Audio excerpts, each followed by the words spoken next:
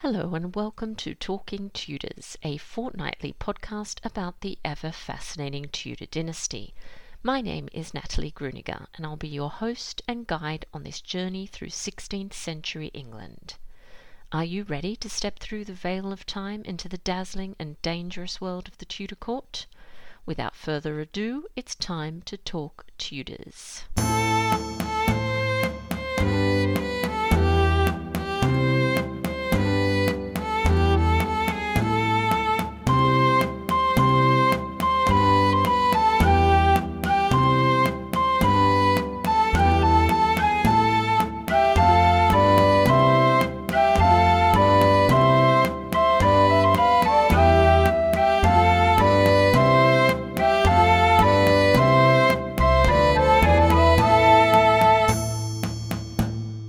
Hello everyone, welcome back to Talking Tudors, episode 136. I'm your host, Natalie Gruniger, and I'm so glad that you could join me. As always, I'd like to start by acknowledging and thanking the wonderful listeners who continue to support this podcast via Podbean Patreon, and extend a heartfelt thank you to everyone who's taken the time to rate and review the show. This really does make a difference. If you love the podcast and tune into every episode, perhaps you'd consider becoming a Talking Tudors patron. Just click on the Be My Patron on Podbean badge on the homepage of my website, www.onthetudortrail.com, or click on the Be a Patron button on the Podbean app. Join the Talking Tudors patron family, and in addition to receiving lots of Tudor-themed goodies, you'll be automatically entered into our patron-only monthly giveaways. November's prize is a fabulous Tudor-themed book pack consisting of the Mary Queen of Scots Book of Days and the Queen Elizabeth I Book of Days. Informative and beautifully produced, these books pair a practical perpetual diary with factual information. A huge thank you to Tudor Times for sponsoring this wonderful prize. All patrons are also eligible to attend monthly Talking Tudors live talks, which take place on Zoom. These events are exclusive to patrons. On the weekend of the 20th and 21st of November, I'll be chatting to Adrian Dillard about Jane Boleyn, Lady Rochford. Please get in touch with me if you'd like to register for this event. You can also support the podcast and share your love of Tudor history with the world by buying Talking Tudors merchandise. There are a number of designs and products available, including phone cases, mugs, notebooks, and apparel. Check out all the products at talkingtudors.threadless.com. I'd love to see pics of you wearing or using your Talking Tudors merch, so please do tag me on social media and use the hashtag #ILoveTalkingTudors. Now, on to today's episode. I'm thrilled that joining me on the show to talk about the recent discovery of Anne Boleyn's Falcon Badge is Paul Fitzsimmons. Paul is an antique dealer with over 30 years' experience. In 2019, he made an extraordinary discovery. Hear all about it after this short musical break, courtesy of Rose Byers. The Lament of Anne Boleyn is written and performed by Rose and accompanied by Aaron Jones.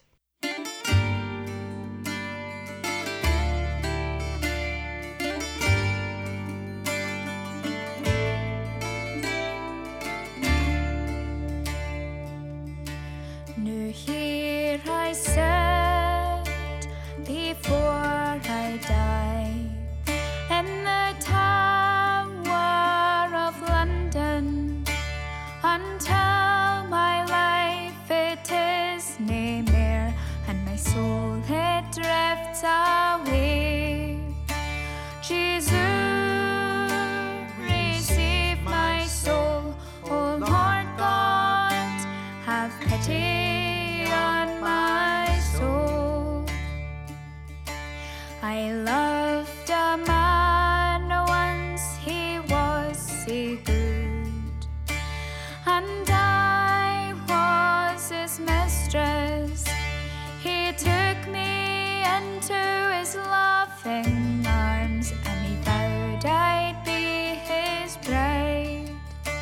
Jesus, receive my soul, O Lord God, have pity on my soul. He divorced from Catherine of Aragon, outraging the church.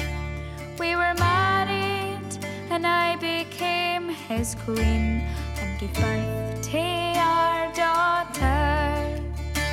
Jesus, receive my soul, O Lord God, have pity on my soul. We called her Elizabeth after his mother, and Henry loved her dearly, but he still longed for a son and heir, and I could not do it for him. Jesus, receive my soul, O Lord God, have pity on my soul. And so he tired of me quickly, and was courting Jane Seymour. He longed for her, so he found a way to end his marriage with me. Jesus, receive my soul, O Lord God, have pity on my soul. I was tried before the angry crowd. I begged and pleaded innocent. They all cried, which you are guilty, and I was sent to Tower Green. Jesus, receive my soul, O Lord God, have pity on my soul.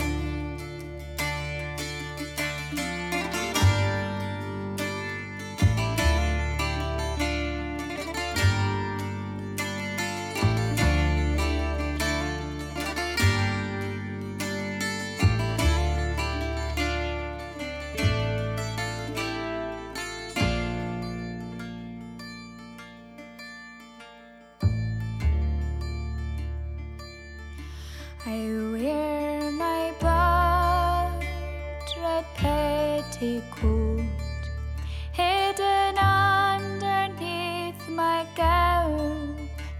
They've pulled and pushed me down, and my time is nearly done. Jesus, receive my soul, O Lord God, have pity on my soul. And so goodbye to one and all, and to my darling daughter, I must go and leave this world. Please forgive me when I'm gone. Jesus, receive my soul, O Lord God, have pity on my soul. Welcome to Talking Tutors, Paul. How are you? I'm very well, thank you, Natalie. Oh, it's lovely to have you on the show today. So I thought that perhaps a good place to start was by you just introducing yourself to our listeners and maybe just telling us a little bit about your background. Okay, hi. Well, my name's Paul Fitzsimmons. I'm an antique dealer based in the south of Devon. I've been working in the antique trade for over 30 years, and my main area of speciality is early English furniture, dating from the sort of 15th century through to the 17th century. And it's my passion to go out and find fabulous things. Fantastic. And we're going to be talking about one of those fabulous things that you've found. So in 2019, you purchased an item at auction that was catalogued as an antique wooden bird. So what was it about this particular item that piqued your interest? Well, it was interesting. The auction where the bird was, there were actually 4 items in the sale. And a pal of mine, actually, who's in the trade, put me on to one of the items. And I couldn't actually go to the auction. So I said to him, I said, no matter what, you buy all 4 items for me at whatever cost. And he made a bit of a joke. Well, how much, do you want me to bid for you for? Because I couldn't go. And I said, just buy them. So anyway, we were successful and we bought all 4 pieces. And what was interesting about the bird was the symbolism in it. When I saw it, I knew it would have most certainly have had a royal connection of some sort because of the scepter and the roses, powerful symbol with a crown. And although I didn't know straight away that it was Anne Boleyn's bird, I did know that it was 16th century, and I knew it was, of some sort of significant interest. So it wasn't really until I picked it up and we actually had it in my hand that I thought, this is much, much more important than what I think. So I got home, started researching. And it was interesting because, first of all, I picked up Simon Thurley's book, which is The Royal Palaces of Tudor England. I don't know. Oh, yes, I love that book. Yeah. And in this book, page 105, just in this bottom corner here, yes, yeah, is actually an image of Anne Boleyn's falcon. That was one of the main first places that I saw that it was, the badge of Anne Boleyn. I then went on and did a little bit more research. And I found with the RIBA online that they had an image of a drawing of the Anne Boleyn bird. Well, it's identical in every form, every shape, every angle of the root of the foot was identical to the falcon that I purchased. It had the imperial crown, the scepter, paint schemes were almost identical, and the heading was a detail of a carving depicting Anne Boleyn's badge, featuring a crown and scepter and flowers from Hampton Court Palace. So it was at that point I contacted a very good pal of mine who he was the head of the furniture department for Bonhams in London. I sent him the images and he completely concurred with me that, yeah, it is the badge falcon of Anne Boleyn, which was wonderful. He sort of said, well, can we put it into, Bonhams London? It will do very well. Obviously, I'm an antique dealer, so, I buy things and I sell things. That's the nature of the business. And so really pushing ahead too fast, really, I agreed. We put it into auction. The problem was when we put it into auction, it was right at the beginning of the pandemic. So everything was wrong. We didn't do the paint analysis. It's too small to be dendrodated, and we put it into auction. They put a pre-estimate sale of 50 to 80,000 on it. And I think at that point, when it went into Bonhams, it did actually get a bit of interest. And a lot of people did see it, but they saw it in the condition it was when I found it, covered in soot, and there were some traces of later black paint over the top of the falcon. Yeah, so it was a whole interesting process. From buying it, finding out, these other images. Bonhams then, the chap David Holston at Bonhams did an awful lot of research. We think we know who made it, where the timbers came from. It's most certainly made by the same hand as the ones that are currently in the Great Hall. And further research going on, actually, we found a book by Ernest Law, which is a fantastic book. It's the history of Hampton Court Palace, written in 1890. In here, which is really interesting, but in the centre there, there's a little tiny drawing of, again, the Anne Boleyn falcon. And on there, it gives the dimensions, 7.5 inches across and 8 inches high. Yeah, I just wanted to ask you, just in case some of our listeners maybe aren't familiar with the badge, can you just describe it a little bit for us and just tell us its kind of main features? Absolutely. So what we have a falcon standing on a tree stump with the roots protruding out at the bottom of the tree stump. The falcon is holding a scepter and wearing a crown. The interesting thing with the crown is it's an imperial crown, not a royal crown. So this is sort of Henry showing his power over the Pope. Obviously, with the break with with Rome, breaking from Rome, and started in his own Church of England. And obviously, you've then got the row of roses, and it's just beautiful. It's just beautiful. It's stunning. And how big is it? The one that you've got? It's 7.5 inches. Oh, it is exactly the same. And 8 inches high. It's exactly as it as in the book. That's of the other absolutely ones. Amazing. So what condition was it in? Can you describe a little bit of what it was like when you found it? It was actually in very good condition. Oh, good condition. When I found it. Yeah, literally, it had some traces of old Victorian black overpaint and an awful lot of soot and dirt. And so you got it cleaned up and then managed to see some beautiful colours underneath. We did. We obviously in the sale at Bonhams, it failed to sell. Because it was during the pandemic. It was the wrong sale. We had to really do all the research and all the paint analysis, so on, for it to really be taken seriously. We decided that we'd contact, one of the best people that we knew in the business that did the paint analysis, which was Ian Crooksmith. And they have been absolutely fantastic. They work on the Royal Tudor Palaces, and they work for a lot of very important big houses. I think they've recently been working on Haddon Hall and Chatsworth House. So, they know what they're doing. And they had it for about 6 months and they did a very, very careful work on it. They just brought it back to life.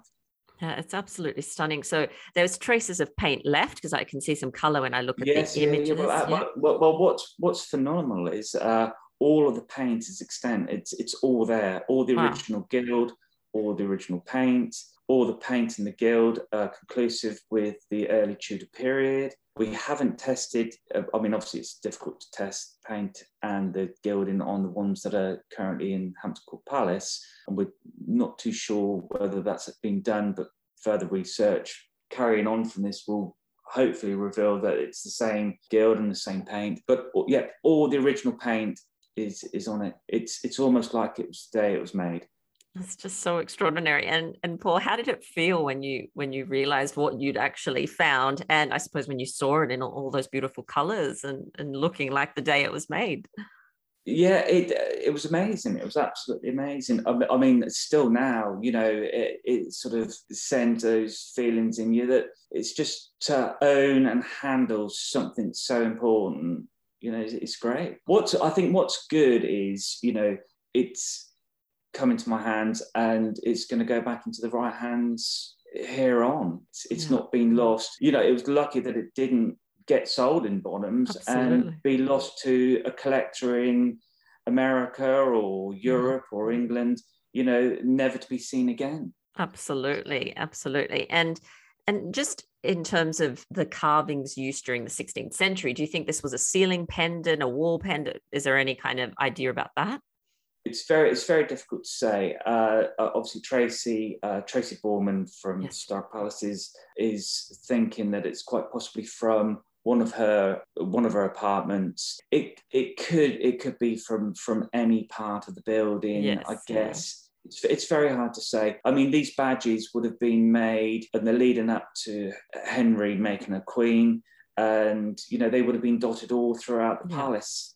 And the ones that were low down that could be seen were obviously the ones that were taken down first. There's nothing to say that there's more out there. Yeah, absolutely. But, it's generally thought that this could have been removed, by a supporter and, looked after. And it's, obviously been flying around for 5 years. Yes, I think it's amazing. And I love it because Henry attempted to annihilate herself and her memory. And it just shows that there were supporters that kept, her memory alive and that remembered her. And I think that's so amazing. And you mentioned that it's going on loan to Hampton Court, which is fantastic. Yes. So why did you feel that this was the best place for it? Well, I'm not your typical antique dealer. It's not all about profit. I'm a very specialist dealer, got a very small following of collectors that collect this stuff.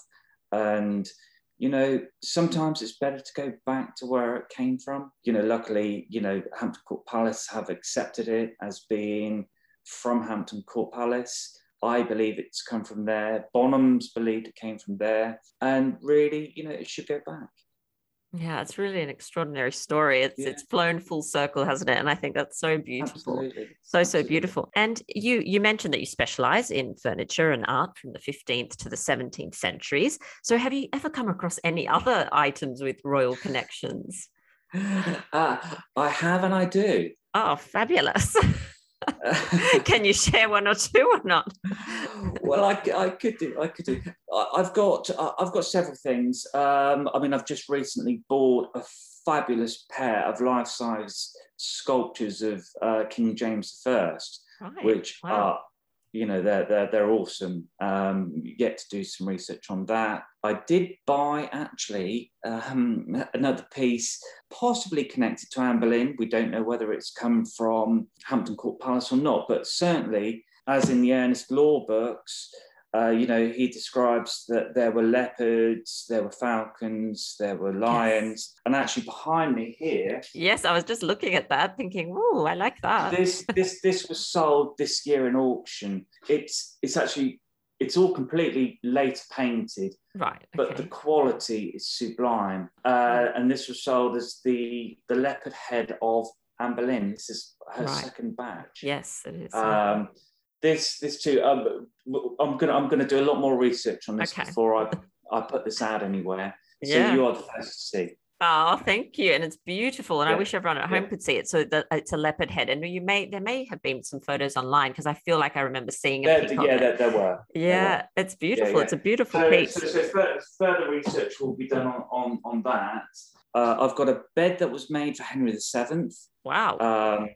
That's a pretty cool thing. And I've had quite a few things in the past, and there are things that I've sold at auction that have made lots of money, and they've been royal connected. I am sure that there have been many things that many dealers have had that they haven't realised are of royal connection, and they've missed it and it's gone.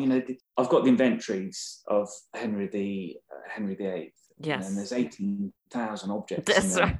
And That's exactly right. And there must be many things that are sort of described in the 16th century. And how they're described now and how they look now, people will just not understand the correlation between the two, and things get missed. So it's quite possible that I've handled other things in the past that, I've had things, but now I'm more tuned into it now, much more now than I was sort of 30 years ago.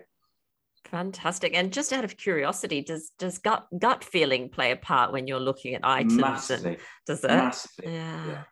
Wow. That's quite often when I see something good, it does make you go funny. You do get that feeling, and it's like, gosh, I've got to buy that. That's amazing. And you've been doing your work for a long time. Do you have a kind of favorite acquisition, I suppose, or maybe one of a number of favorites, and why? I've actually just recently bought a very good portrait. It's a Flemish portrait of Henry VIII, which is really, really very, very, very nice. Again, we're still researching it and getting some paint analysis done on it. But that's a really nice thing. Oh, it's amazing. And I'm so grateful that you took the time out. I know there's lots of people interested in this story now because it's just an extraordinary story. And as you know, Paul, Anne Boleyn has a very loyal following these days, the 21st century, which is lovely. And I think what you've done is amazing, sending it back to Hampton Court. And I hope to get to see it one day myself. It's a reminder that her memory stayed alive after her death. So I think it's really wonderful. So, and I appreciate our mutual friend Sandy connecting us, which was lovely. Yeah, Sandy Vassioli, she is wonderful. I love her to bits. She is the best, isn't she? If it wasn't for Sandy, I don't think the Falcon would have got back into Hampton Court Palace this soon. Her connection with James Peacock and their connection with Tracy. Without those two, without Sandy and James informing Tracy, I don't think would be where we are now with it. They've both been absolutely wonderful. And I should just say, sorry, before I let you get on with your day, if people wanted to find out more about your antique business or wanted to perhaps purchase something, they're interested in purchasing a piece of Tudor furniture or something, where should they go? How do they find you? Well, my business is online. Okay. And the name of the business is Marham Church Antiques. And I'm on Instagram, so you can follow me at Marham Church Antiques on Instagram. And through Instagram, there's a link straight to my website. Fabulous. I've got a very, very easy website to use. I have Tudor items on there, and I've got a large update going on Saturday, And then I've got further updates going on, every other week, leading up to Christmas with items. And I'm always up for doing a deal. Yeah. And I'm interested in buying it as much as I am selling it. So, yeah, that's good to know. And I follow you on Instagram, and I'm always drooling over everything you post. I think, oh, I want that and I want that. One day, Paul, I'll get something Tudor, that's for sure. But thank you again for taking the time to chat with us. Oh, no, you're most welcome. And it's been an absolute pleasure, Natalie. Thank you. Well, that brings us to the end of this episode of Talking Tudors. Thank you so much for joining us. I absolutely love to hear from listeners, so if you have any comments or suggestions, or just want to say hi, please get in touch with me via my website, www.onthetudortrail.com, where you'll also find show notes for today's episode. If you've enjoyed the show, please share the podcast with friends and family, and don't forget to subscribe, rate, and review. I also invite you to join our Talking Tudors podcast group on Facebook, where you can interact with other Tudor history lovers and hear all the behind-the-scenes news. You'll also find me on Twitter. My handle is On The Tudor Trail, and on Instagram as The Most Happy 78. It's time now for us to re-enter the modern world. As always, I look forward to talking Tudors with you again very soon.